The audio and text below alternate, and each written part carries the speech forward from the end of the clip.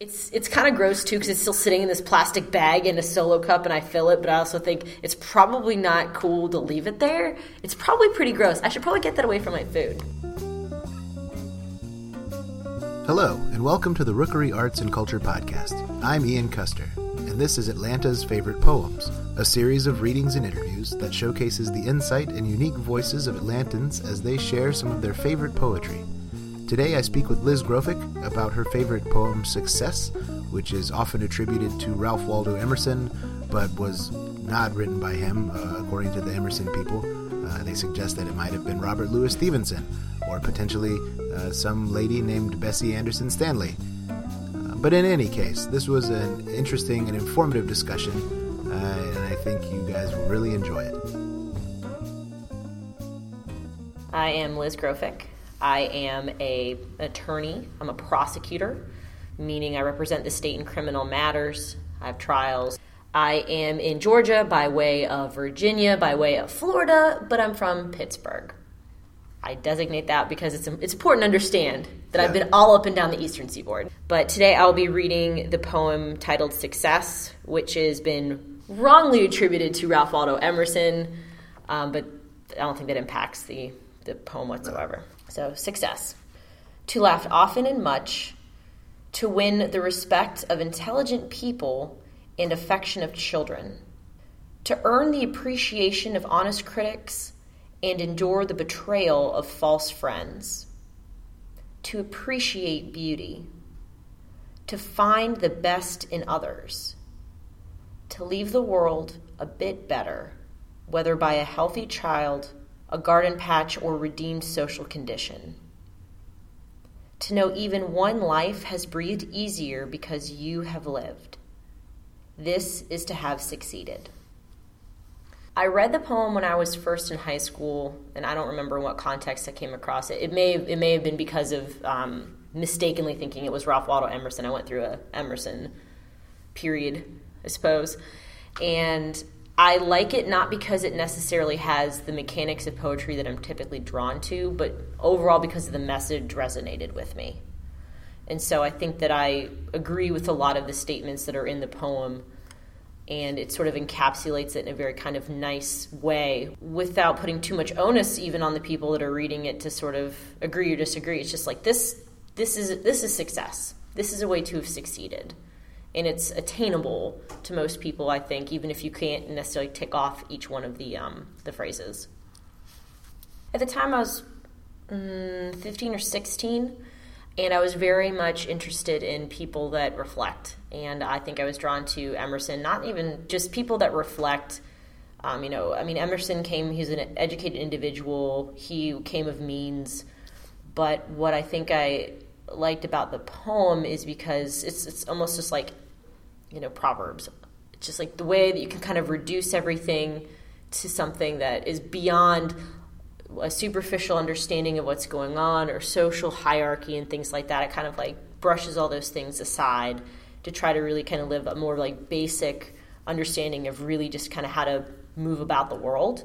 And that appealed to me at that time because, being in high school and there's so many things that people get like all upset about at that time in their lives because they're young people and they don't know. But I would like to think that I was probably more mature than the average 15 or 16-year-old. And I was like, well, this is only 4 years. This will be fine, and I'm going to get out of here. So there's not so much weight to all these other things. There are other more important principal things that I should be considering. And that's why I think I found it appealing.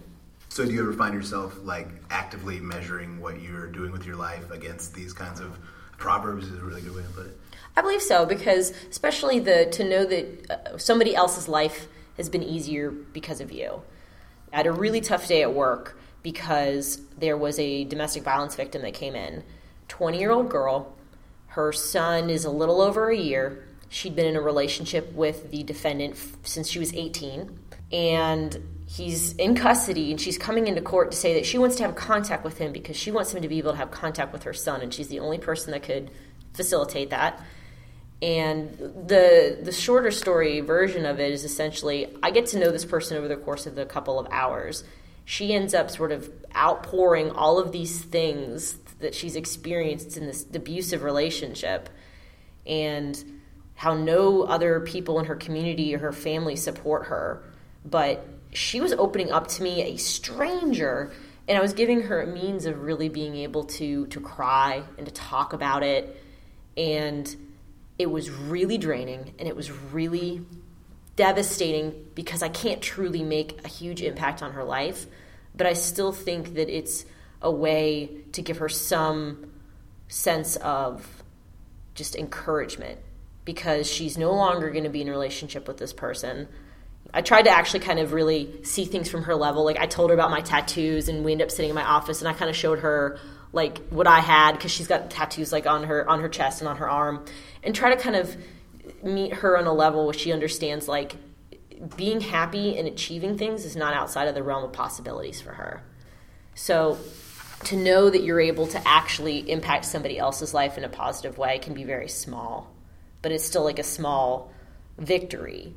So I think that of all of the things in the poem, that's the one that probably take the heart the most. This is one that's always meant something to me, because outside of the mechanics of everything else and flowery language and being clever, it's fundamentally trying to get to a good place. And I think that that's something that is more important to me than being academic or interesting or all of those other things. It's the basics, you know? It's funny, though, about the basics, because the basics can be some of the hardest things to master. Because the phrase, regarding like false friends, I think that a lot of people have their friendships as being almost the place of their families, and for a lot of people, to endure the betrayal of false friends. So suggesting that you will experience that. There will be people in your life that you bring towards yourself that will do this to you, but your job is not to necessarily even avoid it, it's to endure it. So I think that it's still realistic as well in terms of the things that you can aspire to try to achieve that is success, as opposed to it being something extremely lofty or extreme. It's not pie in the sky, super idealistic. It's very grounded. And I think that sometimes poetry isn't that, Let's get you doing an outro. Okay. Elizabeth Catherine Grofic, Liz Grofic, and I read Success, that is inappropriately attributed to Ralph Waldo Emerson, and I plan on filing a lawsuit. Atlanta's Favorite Poems is modeled after Poet Laureate Robert Pinsky's project, Your Favorite Poem, which can be found at www.favoritepoem.org.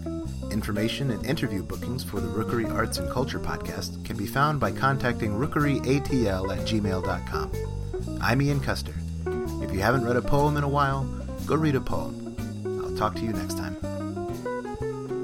You're going to be the best Ian that you can be, and I can't be Ian.